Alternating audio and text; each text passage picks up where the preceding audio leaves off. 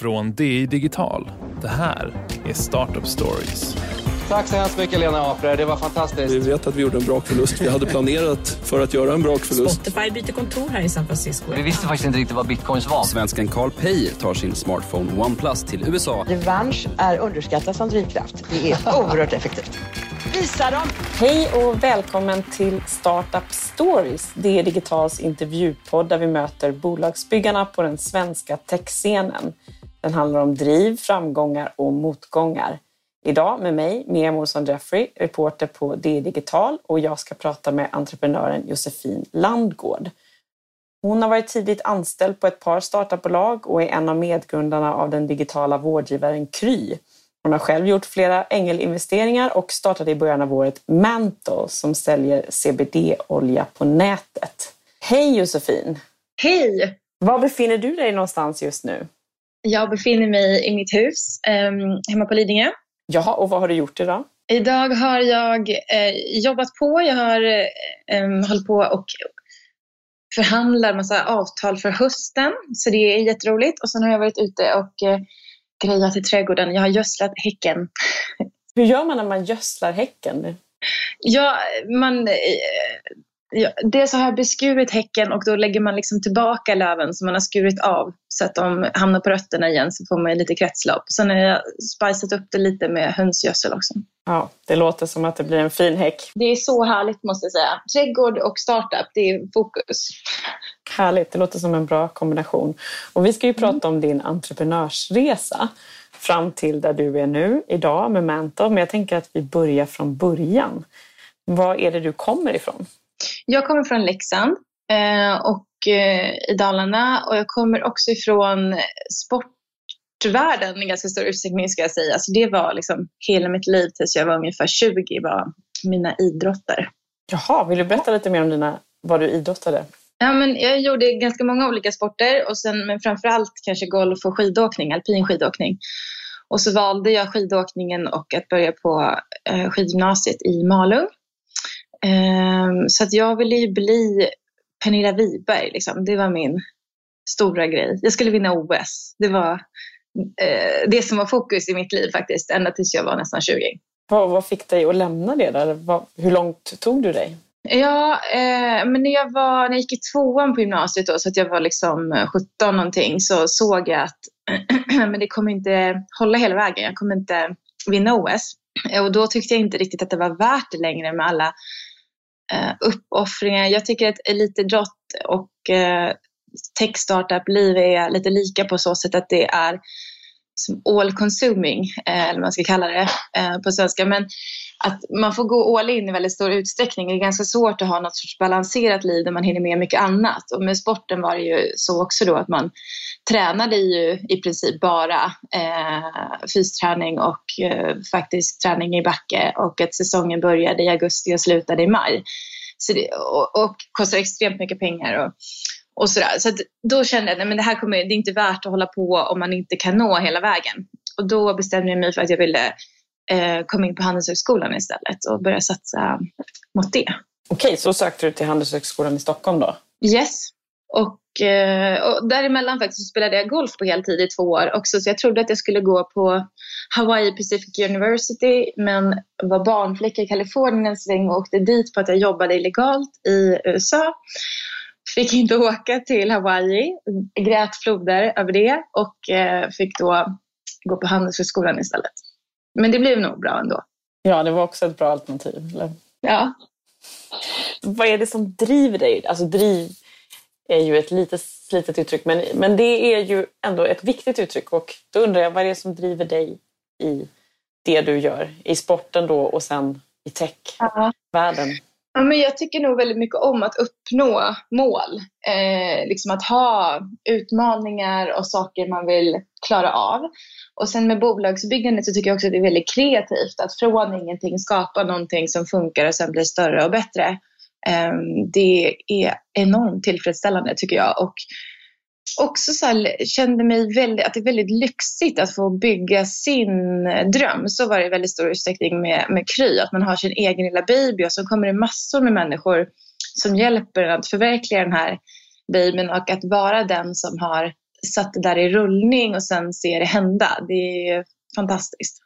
Och när du gick där till exempel på Handelshögskolan, hade du de tankarna redan då kring att starta företag? Nej, det var ju inte, det här känns lite slitet nu, men det var ju ingen kultur på Handels då om att det var liksom ballt att starta bolag, utan det var ju Goldman Sachs och McKinsey som var liksom de primära karriärsvägarna som många åtrådde. Men jag kände ganska tidigt att det inte var min grej. Men jag trodde kanske att jag skulle jobba mer inom marknadsföring eller något ganska kreativt på det sättet. Och sen så snubblade jag in i startupvärlden genom att jag var tränare i Saltsjöbadens slalomklubb. Så de liksom plockade upp lite så människor som hade gått på skidgymnasiet tidigare att träna kidsen där i Saltsjöbaden. Och då så gjorde de en ganska tydlig deal så här: om vi tränar barnen så får ni access till vårt nätverk i näringslivet. Och det tyckte jag, men det verkar ju som en bra deal. Så det körde jag på. Genom det egentligen så fick jag min ingång in i startupvärlden. Så då var jag med en kille som heter Anders Löfbrand och startade ett bolag 2006.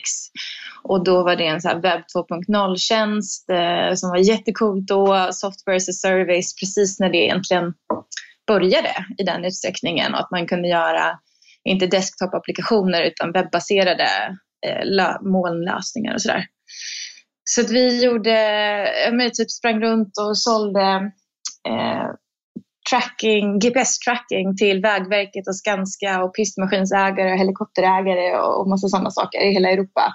Och jag fick blodad tand på det. Jag tyckte det var jätteroligt att bygga bolag. Aha, så ni var ändå ganska tidiga med det? Ja, och jag tycker också att det var väldigt tacksamt att göra det ihop med Anders. För han hade ju varit med liksom i den här startup-bubblan ett tag och sålt sitt första bolag till Spray, som ju alla gjorde då, där 9900 sålde bolag till Spray. Alla som inte gick under, de sålde till Spray, höll jag på att säga. Så han hade gjort mycket erfarenheter, och det brukar vara en sån där grej som jag kan tipsa lite om man är nyfiken på startup själv men kanske inte känner att man sitter på rätt idé eller rätt team från början, att man jobbar i en startup ett tag eller försöker komma in i en kontext där man också kan lära sig mycket av någon som har varit med lite tidigare. Ja, och då använder du ju också sporten för att få det nätverket, hörde jag ju där. Ja, absolut. Okej, men du har ju varit med och startat flera bolag och också varit tidigt anställd i några startupbolag som till exempel Videoplaza och Glossybox. Mm. Finns det något speciellt tillfälle som du vill dela med dig av under de där tidiga åren? Ja, när jag precis började på Videoplaza, som ju var faktiskt min andra gig, eller man ska säga. Så att det första bolaget var ju också software as a service, och så sålde vi det ganska snabbt efter 2 år till en industriell spelare. Så vi hade inte hunnit bygga ett jättestort team och sådär, men ändå byggt lite traction, eller man ska kalla det, ursäkta svengelskan. Och sen när jag klev på Videoplaza så var det liksom nästa steg egentligen, för då hade de precis rest en A-runda från Grande med Northzone och skulle bygga vidare, och jag var med och flyttade kontoret till London och blev mer en europeisk spelare än bara en svensk spelare. Men jag tror att det var min andra dag på jobbet som Google började blockera oss, för någon hade hackat en WordPress-del av vår hemsida. Och Google flaggade upp då att det fanns risker associerade med Videoplazas domän, vilket gjorde att hela liksom TV4 Play kraschade, och alla andra utav våra kunder, deras annonser fungerade helt enkelt inte. Och det var en ganska stressig upplevelse, och hela den här grejen, så här, hur får man tag på någon på Google? Det gör man ju inte. Och hur vi letade upp alla kontakter eller liksom närliggande människor som vi kunde tänka oss, både i San Francisco och i Stockholm och i London, som på något sätt kunde försöka få tag på Google, för deras rutiner på att hantera det här var typ 48 timmar, och vi sa att vi kan inte ha TV4 och BBC och alla andra ska ligga nere tills dess. Så det var en ganska stressig situation, och jag tänker att det kanske är mycket det som är startup, att det är utmaningar. Det är bara en utmaning efter den andra. Och att man blir lite luttrad i det. Att man kan inte heller ta allting som liv och död, utan man löser en sak i taget. Ja, alltså det lät ju lite dramatiskt, helt klart. Ja. Men ni lyckades lösa det ändå? vi lyckades lösa det. Och det blev bra. TV4 var inte allt för sura. Men vi hade inga fler WordPress-installationer efter det på vår egen sajt. För de var tydligen lätthackade då i alla fall. Det här är ju länge sedan, det är 2008. Okej, ja, och sen så gick du då vidare till Glossybox. Jag har sett något citat från dig om att det inte kändes så meningsfullt att jobba där. Nej, det här var också under den perioden där Rocket liksom växte väldigt mycket. Lanserade väldigt många bolag under en kort tid. Och blev ju också väldigt kritiserade för den kulturen som man hade där det blev väldigt uppmärksammat till exempel att man låst in utvecklare för de fick inte gå hem innan de hade lagat en bugg och man uttryckte sig men väldigt, alltså det var ju väldigt kontroversiell kultur som jag också upplevde då på olika sätt och kände att det här kanske är inget man vill stå för. Och jag tycker också att när man bygger bolag så är det ju blod, svett och tårar. Och med Glossybox och med andra Rocketbolag så byggde man ju någon sorts konstruerad struktur där vi kallades för grundare. Men vi var ju absolut anställda för att förverkliga deras grej. Och då får man ju börja fundera på vad vill jag stå för? Vad kan jag stå för? Vad vill jag inte stå för? Och är det värt min blod, svett och tårar i den här kontexten? Liksom. Då gick du vidare helt enkelt? Då gick jag vidare. Men det var roligt för att jag trodde inte att det skulle gå att göra det så där snabbt som vi byggde. Och hur snabbt vi lanserade och hur snabbt vi kunde nå en ganska stor försäljning och extremt KPI-driven kontext. Så att man kunde jämföra sig hela tiden med hur de andra 22 europeiska länderna presterade. Och det är väl där kanske också det kommer fram mina gamla tävlingsgener. Liksom att man blir ju ganska taggad och triggad i en sån situation. Och att det är både för- och nackdelar med det. Men det var ju väldigt roligt också. Och att Sverige var ett sånt land som gick väldigt bra. Och det var kul. Okej, men och sen kommer vi ju då till Kry om jag har förstått tidslinjen rätt. Men däremellan var ju du en sväng i Verbier också, eller hur? Ja, exakt. Jag hade ett mellanspel i Verbier så att jag hade lärt känna, för med Video Plaza så flyttade jag till London och både där och lärde känna fler i startup-communityt i London. Och bland annat en kille som heter Alex Hoy som hade ängelinvesterat en hel del i olika bolag där han hade också investerat mycket i ett skidmärke. Och insåg att han skulle kanske börja investera mer tid i det här skidmärket än bara pengar för att det gick inte så himla bra. Och bad mig komma in som operativ chef för det och köra på. Och då var jag ganska sugen på att göra något nytt. Så jag flyttade äntligen till Verbier och blev operativ chef för det här skidmärket. Och byggde upp e-handel och mycket så här distributionsfrågor och det var ganska naturligt för mig att ha antingen en liksom vd-roll eller en operativ chefroll. Jag gillar hela den getting shit done-grejen och det här var roligt och utmanande på så sätt också att det var massa fysiska produkter som vi skulle skicka runt i många länder och hålla reda på och sådär. Plus att jag fick ju åka väldigt mycket skidor. Så jag hade vinterkontor i Verbier och sommarkontor i Biarritz. Jag surfade väldigt mycket så att det var på många sätt en drömtillvaro också. Ja, det låter lyxigt måste jag säga. Få både snön och havet då. Okej, jag läste en intervju i en annan publikation där du säger att Johannes Schildt ringde dig om Kry. Och kallade hem dig till Sverige helt enkelt. Hur gick det där till? Ja, så Johannes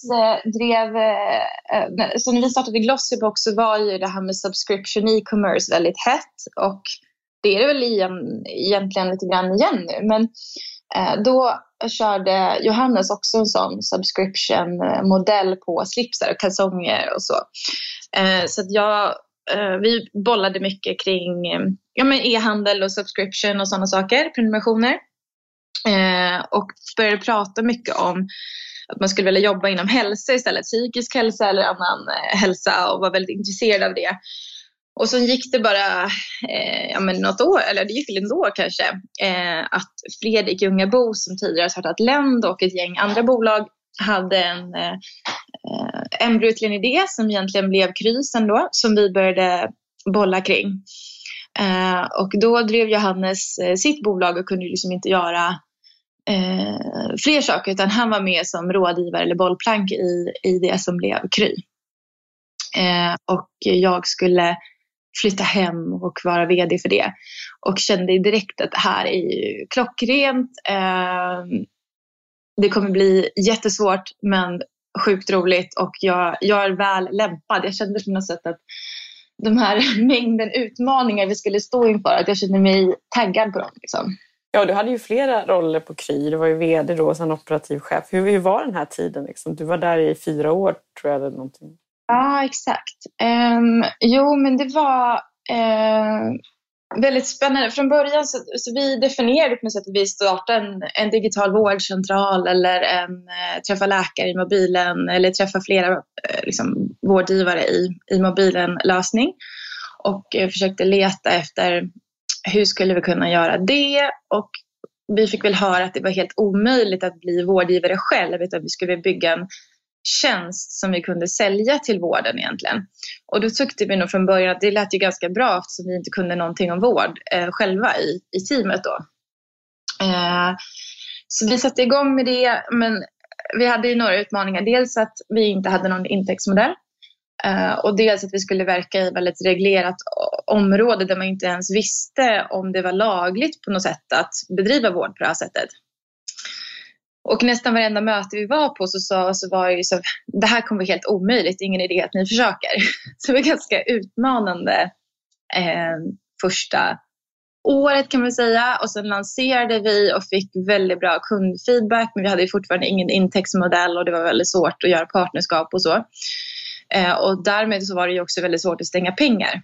Men sen då någonstans efter ett år så var jag gravid också, och vi kunde väl konstatera att det gjorde nog inte saken lättare att ta in de här pengarna när jag sprang runt och pitchade med gravidmagen. Vi fick faktiskt den feedbacken från några också. Oj. Så då tillsatte vi, eller då bytte vi helt enkelt så att Johannes kunde komma in och börja jobba och blev vd i bolaget, och jag hade en operativ chefsroll istället. Så jag tycker det passar väldigt bra att spela på det vi är bra på också. Liksom. Gick ni tillsammans på investerarmöten då, eller hur gjorde ni? Ja, Johannes tog över mer och mer det själv faktiskt. Han är fena på det där, vilket man ju kan se nu också att bolaget har gått väldigt bra, men också rest mycket pengar. Ja, men hur var det när du kom in där och fick den feedbacken? Det är ju intressant för våra lyssnare att höra. Jag tyckte på ett sätt att det var ganska skönt med de som vågade säga det. Och det var ju den VC:n som faktiskt hade kvinnliga partners, eller kvinnor som var partners, som sa det här. Annars så tänker jag att det är en sån här grej som man absolut inte säger, även om det kanske är så. Mm. Men jag menar, jag tycker det är väldigt uppenbart när man tittar på branschen generellt att vi har vissa jämställdhetsutmaningar. Ja, precis. Det är en fråga som vi bevakar en del kontinuerligt. Du får gärna komma med inspel på den också.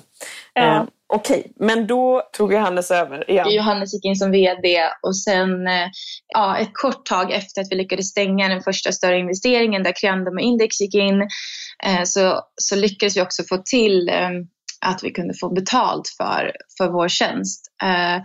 Och då hade vi hittat den här så kallade product market fit på ett väldigt bra sätt. Att vi visste att kunderna verkligen älskade tjänsten, och vi hade också listat ut bästa sättet att köpa kunden, man ska säga. Så då hade vi intäkter, pengar på banken och hittat modellen. Och då var det ju sen en liksom galen tillväxtresa, och där det istället blir liksom, hur ska man lösa också att växa så fort och så. Så det är ju fantastiskt roligt. Men jag tycker också om att lyfta upp hur utmanande det ändå kändes att vara i början. För att jag tror många har bilden nu av att Kry är liksom väldigt framgångsrikt företag. Och kanske man tror att det var så hela tiden. Att man alltid visste att det skulle bli bra. Och det kan vi säga att det visste man nog inte. Nej, det är ju stor skillnad på hur situationen är nu mot det du beskriver i början. Just hur marknaden fungerade. Om de sa att det var helt omöjligt för er att göra det här. Ja visst, och sen hur snabbt det har gått egentligen, och att jag känner mig så otroligt stolt över att vi faktiskt har byggt en helt annan typ av vård på många sätt, och kommer fortsätta att göra det, även om jag inte är operativ nu då, men att man omdefinierar på många sätt hur man levererar primärvård och villkoren för patienten och tillgänglighet och så här. Så det är ju fantastiskt. Jag undrar ju också, för ni tog ju in då stora investeringar, om du har några råd för den processen till andra entreprenörer?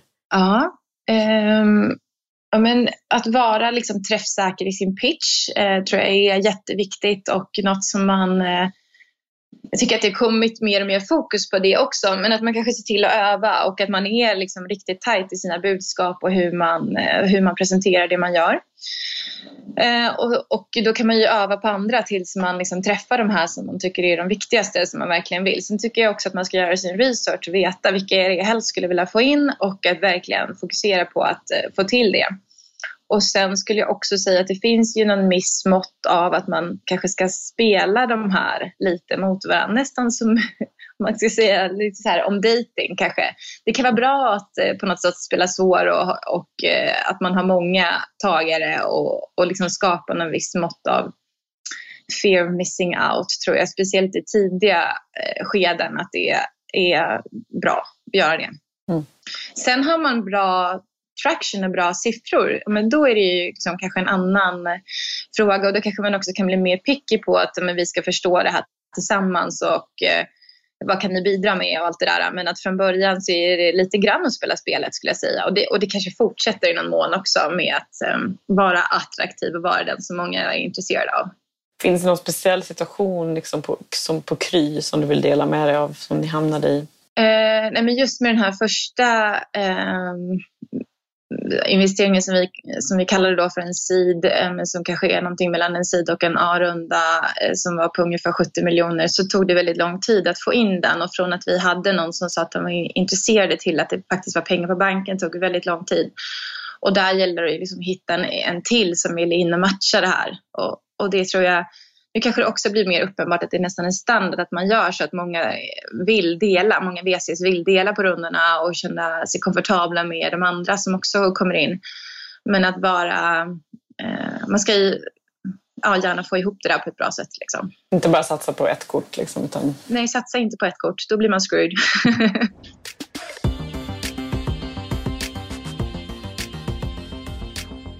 Okej, och vad hände sen? Varför hoppade du av Kry?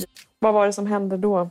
Nej, men jag kombinerade ju bygga Kry med att få 2 barn. Så att jag har haft, deras pappa har varit väldigt mycket med barnen och fått ihop allting. Och sen när jag hade fått mitt andra barn och kom tillbaka och vi hade anställt, för då var jag faktiskt ledig lite grann, vilket jag inte var med mitt första barn, så hade ju väldigt mycket hänt, och det fanns också andra som jobbade i bolaget som klarade av väldigt mycket saker, och då blev det var många anledningar till det där, men jag valde att hoppa av och gå vidare helt enkelt. Okej, och då bestämde du dig för att satsa på att investera i andra bolag, eller hur? Mm. Ja, så dels så gör jag mina egeninvesteringar, och det är väl lika där vi pratar om jämställdhet och olika saker, så är det ju helt klart så att det är mest män som investerar. Och jag tycker det är viktigt att jag tror på att det är bra att det är fler kvinnor som också investerar, och att man får fler perspektiv in liksom från investerarsidan. Men också att det är ett fantastiskt sätt såklart att förvalta sina pengar, att man investerar dem i bolag som man tror på och därmed kan få tillbaka någonting. Men också för mig så är det ett sätt att påverka att utav de bolagen jag valt att investera i, så är det ju flera som drivs av kvinnor och som alla har mixade team åtminstone, som inte bara drivs av kvinnor då. Ja, hur har du tagit beslut kring vilka startups du ska investera i? Vad har du tittat på? Ja, men för det första så är det viktigt att det är någonting som jag tycker är bra och som jag är intresserad av, så att jag har lite så impact take på de flesta av mina investeringar. Och sen är det mycket teamet. Tror jag att teamet kommer vara kapabla att bygga det här? För mig är det helt A och O, och det är en del som jag egentligen lägger vikt på när jag gör mina investeringar, i att se på teamet. Och det ska inte bara vara en person, tycker jag, utan så här, tror man att de här tillsammans kommer ha förmåga att klara av sina mål och eventuella pivots och allt som kommer hända längs med resan. Men för mig är det alltid entreprenörer som kommer bygga bolagen. Det är ingen styrelse eller investerare eller någon annan som kommer bygga, utan det måste teamet vara kapabla till. Ja, vi har ju också skrivit om att du skulle resa en gemensam fond med andra på 200 miljoner kronor. Jag har inte sett vad som har hänt med det, just den delen. Men jag var faktiskt väldigt intresserad av att starta en fond med health tech-fokus när jag slutade på Kry. Kanske av förklarliga skäl att man var i den där bubblan och kunde branschen ganska bra. Och jag såg också ett behov av att det är inte så många, man ska säga, tech-VCs som kan vård i så stor utsträckning, så man kanske har vissa utmaningar där, men också att branschen har så mycket specifika delar där det är väldigt reglerat. Man kanske har en begränsad skalbarhet, vilket ju de flesta VCs inte tycker om. Men å andra sidan så ser jag att det finns ju otroliga uppsidor i liksom hur mycket pengar det finns i den branschen också. Om man lyckas göra förändringar eller disrupta den, så finns det ju otroliga värden där liksom. Så då tänkte jag, men det verkar smart att starta en fond som fokuserar på det, för förutom tech-VC:arna så finns det ju också de mer traditionella medtech och life science-investerarna, men de är ju ofta inte alls vana att investera i digitala saker. Så jag tyckte att man har någon sorts gap i marknaden där. Och pratade mycket med bland annat Per Båtelsson, som ju var vår första ängel i Kry och investerade i mig där tidigt. Men sen så vill jag verkligen resa en fond då? Är det här jag tycker är roligast? Och väldigt många sa också till mig så här att Josefin, du är ju en operator. Varför ska du investera? Det finns så många som investerar. Så började vi landa mer och mer i det. Och så blev jag helt enkelt väldigt sugen på att starta ett nytt bolag och hittade ju någonting som jag ville göra. Ja, vi ska ju prata om det, men jag vill också beröra bara att du var ju en sväng på Atomico också som ängelpartner där. Liksom, vad innebär det? Ja, men de har ett så kallat ängelprogram, så att de väljer ut ett gäng som har ett år på sig att investera en summa pengar utav liksom Atomicos pengar, och sen har man då en kickback själv på eventuella exits på de här pengarna. Och det är ett sätt för Atomico att få ett större, alltså dels för deal flow, men också utöka sitt nätverk och jobba med människor som kan sektorer till exempel väldigt bra då runt om i Europa i primärt. Och det är många av, det känner väl du väl till, Miriam, men många av VC:arna i SF som jobbar så här redan. I olika format liksom. Så att, men jag var med i det och investerade under det året då. Och nu är det en ny kohort eller ett gäng som gör det här året. Och hur tror du att det kommer gå för dina investeringar som du gjorde? Ja, men jag tror att det kommer gå bra. Så att jag har gjort dem, och flera av dem gjorde jag både med mina egna pengar och med Atomico-pengar. Och sen har så jag gjorde faktiskt 8 investeringar mitt första år. Och det kanske var, som Mikael Miksch sa, kanske lite överkant Josefin, kanske lite många. Men hittills så ser det bra ut på alla utom, men kanske en som jag är lite orolig för, ska jag säga. Okej. Kan du säga ett par som du har investerat i? Ja, men Grace Health, jag tycker verkligen att Therese och Estelle med team där, de är helt grymma och är väldigt bra och viktig sak. Så de jobbar ju med kvinnors hälsa och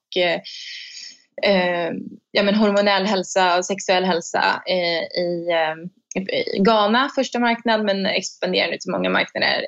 Solid team och allt det där, de är superbra. Och sen har jag investerat i Estrid, som är liksom lite kanske på andra sidan. De säljer rakhyvlar och blad på prenumeration, men de är så grymma på att få saker gjorda och växer jättesnabbt och är verkligen skitbra och roligt. Och för mig att bolla med det jag jobbar med nu, så är det ändå något roligt med att bygga varumärke och bygga direkt till konsument och på något sätt så. Mm. Ja, men det blir intressant att se vad de kan få för utväxling på det här då. Och jag ska också säga det att Atomico är ju Niklas Zennströms riskkapitalbolag. Och då har vi ju kommit fram då till det du gör idag, Mental, som du har startat tillsammans med Stina Lönnqvist. Kan du berätta lite om det? Hur började ni den resan? Precis, så att sen ett tag tillbaka så har jag tagit CBD-olja för att komma till ro på kvällen, få lite mer balans, och blev tipsad om det Så jag började ta det för ett par år sedan ungefär, när det var ganska körigt i livet. Och sen var jag i New York faktiskt förra våren. Då träffades ju vi, Miriam, när vi var... Precis, på Female Founders i New York. Precis. Ja, och blev lite så här tagen över att det var CBD i allt och överallt. Då liksom klickade det lite till att gud vad roligt att starta ett wellnessbolag, att starta varumärke, att börja med CBD som utgångspunkt för den här jättetrenden som jag ändå tror att vi är i just nu. Tror jag kommer komma till norra Europa också. Och under den här tiden som har gått nu då, så ser man ett väldigt stark traction i Storbritannien och i Frankrike och i Tyskland och i Schweiz, men där vi fortfarande är ganska men inte så tidiga, man ska säga, i Sverige då. Så att, men vi vill bygga ett europeiskt bolag, kanske också gå in i USA, även om jag tror att vi ska bli lite större och starkare tills dess. Ja, och det finns ju då ett 20-tal bolag nu i Sverige, om jag förstår det rätt. Ja, det finns ett 20-tal bolag som säljer i Sverige. Till Sverige. Och inte så många faktiskt svenska bolag, men några också som drivs av svenska män som har sina bolag på andra ställen då. Okej, jag förstår. Och ni har ju fått investeringar på Mantle från Kristina Stenbeck, Susanna Campbell, Sofia Benz, Emilia Porret och även Nordens första cannabisfond. Ja. Hur gick den processen till? Vi vill ju veta liksom hur de här diskussionerna gick, helt enkelt. Men jag funderade lite hur vi skulle lägga upp finansieringen av bolaget, eftersom det här är första gången som jag har möjlighet också att finansiera själv. Och hur ska man då lägga upp, liksom, när vill man ta in pengar för att ge bort så lite som möjligt, men också få med sig det man behöver och sådär. Och då bestämde jag för att göra som en mindre Friends and Family Round tidigare i år, och tog in egentligen precis de människorna som jag gärna ville ha runt omkring mig och som hjälper till i många frågor. Och då är just de här utvalda för det de har att komma med och bidra med, och så roligt att alla som jag frågade ville vara med. Aha. Hur sker de här konversationerna mellan er? Särskilt nu i coronatider. Liksom. Jag är nyfiken på liksom, hur... Nu var det här innan corona som vi gjorde klart. Just det. Nu känner jag Sofia och Sanna primärt ganska bra sedan tidigare. Som av en slump så sitter vi dessutom alla på samma kontor. Alla som har investerat sitter deltid på Alma, där vi också sitter. Så det är väldigt smidigt. Så jag har nästan sagt det som investeringskriterier, att man måste sitta på samma kontor för att se hur vi kan fortsätta med det. Men det gör ju också att det är lätt att rådfråga och ha en ganska tät kontakt så man bollar olika saker. Har ni varit på kontoret nu under våren, eller hur har ni gjort? Nej, vi har ju faktiskt inte det i någon utsträckning. Jag har några i mitt team som gärna sitter där, och de har varit väldigt duktiga på alla så här stadrutiner och allting där. Så att det är ändå lite folkrörelse. Mm. Hur stort är teamet? Vi är 4 idag. Så några av er har suttit hemma och jobbat och några på kontoret då? Ja, precis. Ja, och det har ju varit en del turbulens kring Mantle för att Läkemedelsverket nu har stoppat försäljningen av CBD-oljan för er och även för en konkurrent, ska vi säga. Och då hävdar Läkemedelsverket att den kan uppfattas som ett läkemedel. Vad är dina tankar kring det här och vad står ni nu? Ja, nej, men det är såklart inte idealiskt, och som jag sa lite känner man ju att det är skönt att man haft utmaningar tidigare när man nu vi lanserade i februari, sen hände corona eller liksom tog fart och såklart så är det liksom tragiskt på väldigt många sätt och vis, och många som har haft det väldigt jobbigt både med hälsan och med företagande och så vidare, men det är ju inte idealiskt för vårt företag heller, får man säga. Men ni hade tänkt att ha fysiska event kanske? Ja, väldigt mycket fysiska event och även fysisk handel i pop-ups och sådana här grejer, just för att bygga mer awareness kring det här i Sverige. Så där har vi fått tänka om. Men sen hade vi ändå börjat få riktigt bra snurr här, skulle jag säga, i maj, och då blev vi stoppade av Läkemedelsverket, och vi menar ju att vi har hållit oss till regelverket och har ju också därför överklagat det här beslutet som Läkemedelsverket har fattat. till förvaltningsrätten. Så vi inväntar besked nu om vi kommer få fortsätta att sälja tills det prövas ordentligt av rätten. Och de här processerna tar ju lång tid. Ja, när tror ni att den ska ske? Alltså att vi ska få besked inom ungefär en vecka nu om vi får fortsätta att sälja under tiden tills det ska prövas ordentligt. Och det tar väl ett år drygt innan det prövas fullt ut av förvaltningsrätten. Okej. Men hela grunden är ju som sagt att det är en tillåten substans. Det finns ingenting som säger att CBD är olagligt på något sätt så länge det inte är THC i det här som är narkotikaklassat. Utan det är huruvida man marknadsför sig så att det här på så sätt kan tolkas vara ett läkemedel. Det vill säga, säger man att ett preparat har medicinska effekter, då klassas det som ett läkemedel. Och det är det Läkemedelsverket hävdar här. Vi håller inte med. Och då kan man få helt enkelt slåss mot en myndighet. Och då känner jag att det är skönt att man har haft lite utmaningar innan så att man kan tackla även denna. Ja, och vad kommer bli nästa steg då? Det är då alltså att ni ska få reda på om ni skulle kunna få sälja under tiden. Precis, och sen har vi på att ta fram fler produkter som inte träffas av de här reglerna. Och sen planerar vi för fullt för lansering i fler marknader då i höst. För att den här trenden är ju som sagt, eller trenden, men den här försäljningen och den här branschen växer ju väldigt starkt i många marknader. Så att även om vi nu stöter på patrull under en period i Sverige så finns det ju många andra marknader. Okej, och vad är det för andra produkter? Ja, men jag tror vi håller på det lite tills vi släpper dem här i september-oktober. Jag förstår. Ja, vi har ju fått frågor från läsare när vi har skrivit om Mentor om vad CBD-oljan är bra för. Att de inte riktigt då kan läsa ut det och att det är lite luddigt. Och kan inte du berätta lite om det och också vad CBD-olja är för någonting? Och du pratar ju också om THC. Så CBD-olja utvinns ur hampaplantor. Så att man plockar helt enkelt de små bladen från hampaplantan och pressar dem så att man får ett extrakt. Och så blandar man ut det i någon annan sorts olja, i vårt fall kokosolja. Och sen kan man droppa den här oljan i munnen eller smörja in sig med den och så vidare. Och i det här CBD står för cannabinoid. Och cannabinoider samverkar med kroppens endokannabinoida system. Så det är lite komplicerat och man kan googla sig till mer kring det här om man vill. Men anledningen till att man kan uppfatta det här som lite vagt och man inte talar om vad det är bra för är ju just för hur regleringen ser ut. Och man får inte säga någonting som kan tolkas som att vi pratar om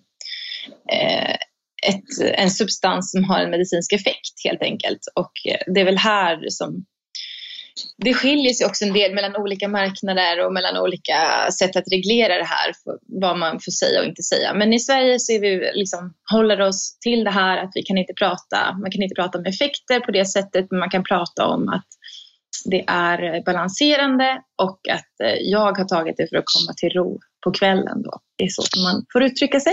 Okej, och THC det är då inte tillåtet att ha i så att säga. Det sa du tidigare. Ja. Så tack för uppföljande fråga.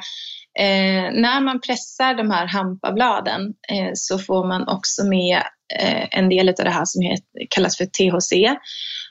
Och det är det som ger rus. Så att om man till exempel röker marijuana eller weed, så dels är det från en annan sorts planta som är en kusin till den plantan som vi jobbar med, som har mycket högre grad THC. Men även på de plantorna som vi använder så får man med lite grann THC när de här pressas. Och THC ger rus och är narkotikaklassat. Och det tas då bort helt från de produkterna som vi säljer. Eftersom varken vi eller våra kunder är intresserade av att bli höga, utan man vill ha hälsofördelar. Bra, då har vi rätt ut vad som gäller där. Okej. Men och vad är det ni skriver? Jag vet att ni har skrivit någonting på er sida om hur ni beskriver produkten. Vill du säga hur ni uttrycker det? Ja, men vi pratar mycket om kvaliteten, det är det vi nästan är mest stolta över och som jag sa att jag hade tagit CBD, jag tyckte det var svårt att hitta i Sverige den typen av kvalitet jag var ute efter, såg hur stort det här var i USA och där man har väldigt mycket val. Men också att det är intressant att många produkter har ju någon form av örtig framtoning eller väldigt mycket så hälsokostfokus, och vi ville ha mer av en lifestyle-produkt, eller man ska kalla det. Så det är så vi kommunicerar och vill